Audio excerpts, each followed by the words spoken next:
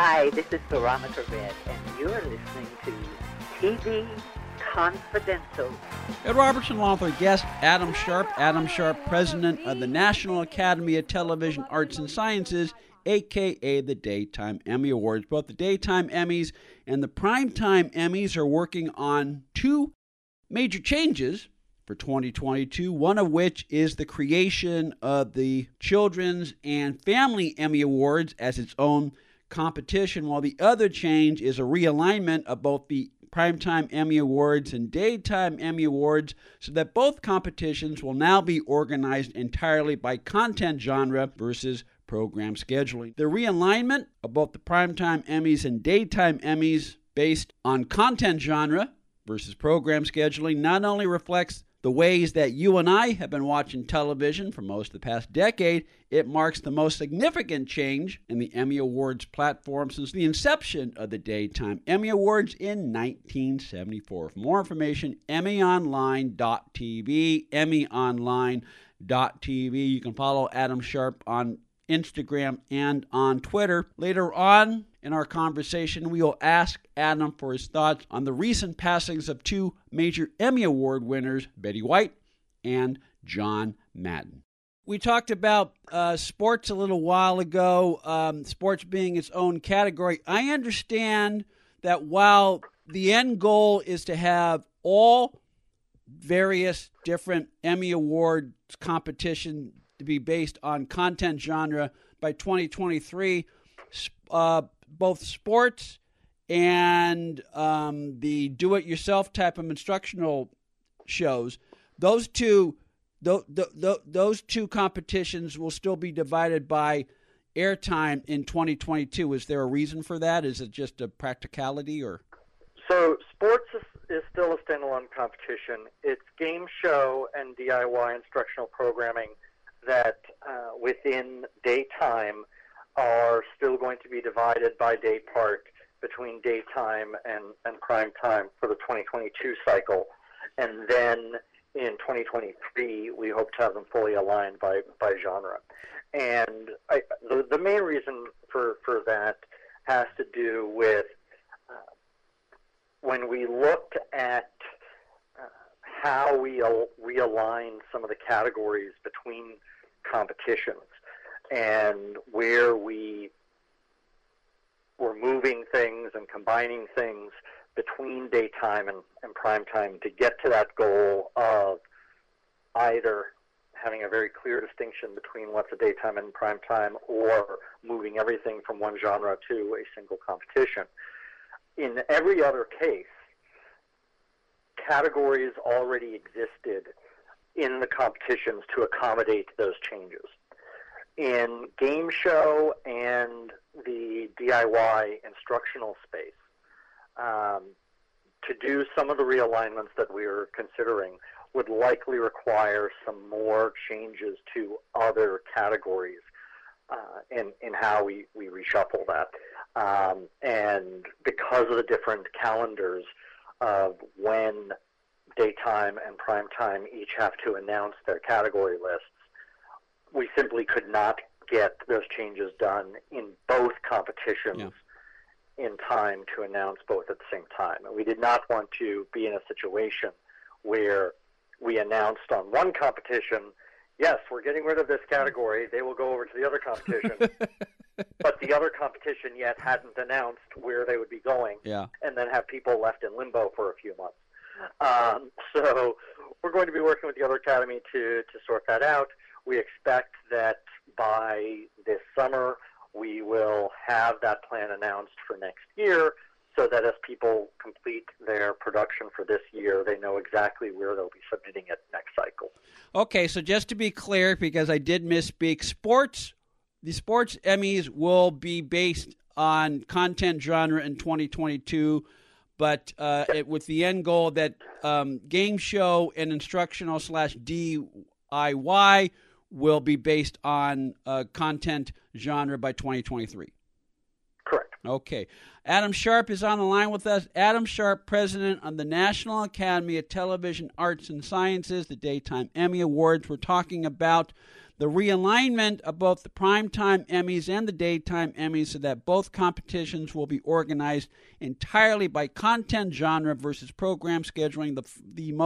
This being the most significant change to the Emmy Awards since 1974. You can, for more information, go to emmyonline.tv, emmyonline.tv. Stay with us, folks. We'll be right back. I have been in this business for a long time. You may not have noticed that, but when I started, 1949, I had no idea that I'd still be around at this point, for one thing, but that I'd still be privileged enough to still be in this business. And it is such a privilege. If I can, Adam, since we've been talking about we've been talking about both primetime and daytime Emmys, but in the last week, as we record this conversation, we lost one of the very first primetime nominees and a recipient of a Daytime Emmy Award in 1983, Betty White. Do you have any thoughts on the passing of Betty White? Well, talk about sort of the epitome of crossover between the daytime and primetime competition. One of the very few people to have won not only individual achievement awards in both competitions, obviously in primetime for her work on Mary Tyler Moore, Golden Girls, and Mary Tyler Moore, and more recently Hot in Cleveland, but in daytime for her work on game shows, and more recently doing guest spots on the soaps, but also having achieved Lifetime Achievement Honors, Lifetime Achievement Award in the Daytime Emmys in 2015, and a Television Hall of Fame honor from the Primetime Emmys a few years prior. The word icon doesn't fully capture Betty White. I think I'm often at a loss to fully encapsulate her role. I think one of the best references I heard in all the various obituaries and tributes over the last week was, for as long as television has existed, Betty White has been on it. Yeah. In fact, she was even in front of the camera on one of the test broadcasts of television before television was announced to the public at the World's Fair. Yeah. And so, to the extent we've really lost one of the founding figures of our industry, and one who really captured the reminder of the importance of kindness going a long way. I think it was a real devastating loss to all of us who grew up as fans and who had the opportunity to then later know her as industry colleagues. I don't know whether, I mean, I understand what you're saying about it's difficult to find one word that encapsulates all that Betty White was as a person. But you mentioned that not only was she doing daytime television, morning television as it was being invented, both locally and then later nationally, but she was on one of the very first experimental broadcasts. I suppose institution is a good way to describe Betty White, even though that doesn't cover everything. Indeed, and she's part of the fabric of the institution. We've talked about earlier in our conversation today how television has evolved from this notion of a technology to an emotion. I think she has sort of been the spirit that has flowed through that at every stage. She was there as a part of the pioneering of the technology, and she was the soul that helped create that emotional connection. think it is a tremendous loss, and I've been particularly touched to see the various remembrances over recent days of colleagues who have come forward with just stories and vignettes about her generosity as a colleague, championing other performers, championing the writers on her shows. I was touched just the other day. Don Cheadle shared a story from his days, one of his earliest performing roles before making it big in the movies was as a supporting character on Golden Palace, the short-lived sequel series to the Golden Girls after B. Arthur left the group.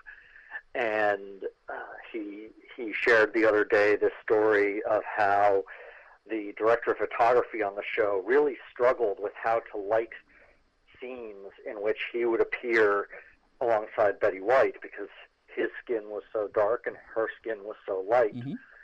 And Betty White, without prompting, showed up, having heard about this struggle of the director of photography, showed up on the set the next day, having darkened her makeup and her hair color a few stops.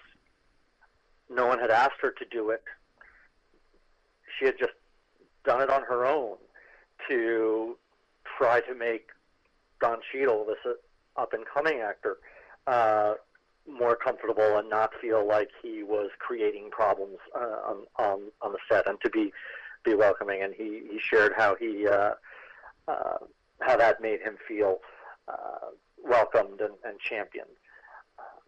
And so just little vignettes like that have been pouring out with her generosity of spirit as a colleague have been just particularly touching. Stay with us, folks. We'll be right back.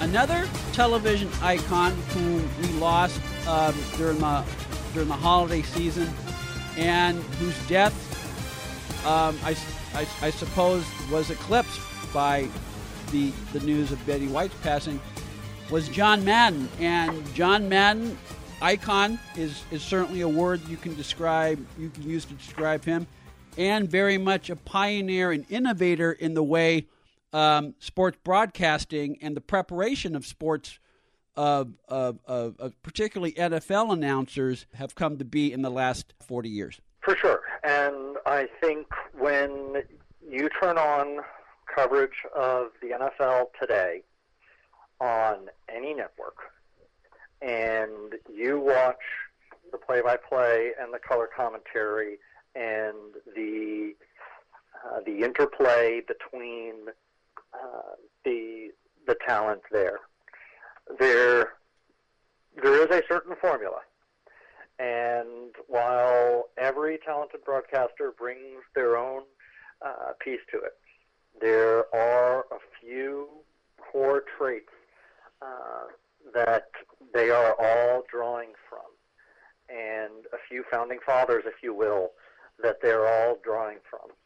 And that list of spiritual ancestors is quite short.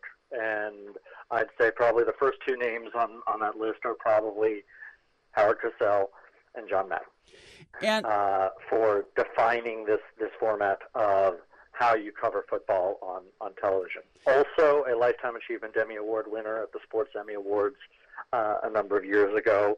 Also someone who helped define not just the spirit and emotion of the coverage, but also as defining the technology. I think many of us remember the early days of the telespectators to draw on the screen, and how he sort of pioneered the use of that to illustrate various points.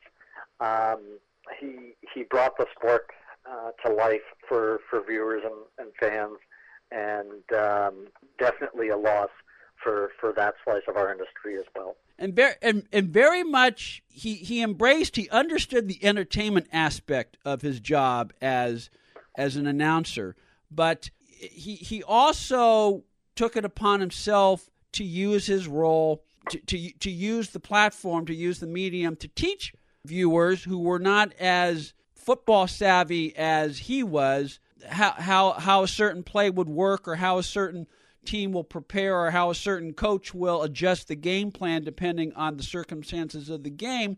Break it down in very simple, easy to understand, and so that you are learning something from the broadcast that you may not have learned before. Not everybody took it upon themselves, but that is also now very much a stamp of both of radio and television broadcasting, and we owe that to John Madden as well. Indeed, and I think that crossover of being able to do play-by-play, color analysis, all sort of rolled into one package was all part of the magic. Adam Sharp is the president of the National Academy of Television Arts and Sciences. You can follow Adam on Twitter and on Instagram for more on the Academy. EmmyOnline.tv. Adam Sharp, always a pleasure to chat with you. I look forward to our next conversation. Likewise, Ed. Happy New Year. Thank you for having me. We are putting together a formal program-length tribute to Betty White that will air next week on TV Confidential. We have also put together a remembrance of John Madden that will air in a few weeks as well. In the meantime, we'll take a quick time out, then we'll be back with more of this week's edition of TV Confidential right after this. This Week in TV History now has its own podcast. You can enjoy This Week in TV History with Tony Figueroa on Apple Podcasts, Spotify, Google Podcasts, and wherever else you find podcasts. Be part of our conversation. If you like what you hear, have thoughts on this week's program, or have an idea for a future edition of TV Confidential, we'd love to hear from you. You can email us at talk@tvconfidential.net, talk@tvconfidential.net. You can also message us at facebook.com/TV Confidential, x.com/TV Confidential, or at TV Confidential on Instagram. And if you're listening to us on the TV Confidential podcast, please be sure to hit the subscribe button. This portion of TV Confidential is brought to us by our friends at Front Porch Realty, the community of realtors in the Northern Bay area of California that is committed to finding the solution that is best for their clients. Whether you're a first-time home buyer or looking to sell or lease your property in Northern California, call Karen Strain at 415-886-7411 or visit frontporchrealtygroup.com for more information on how they can help you.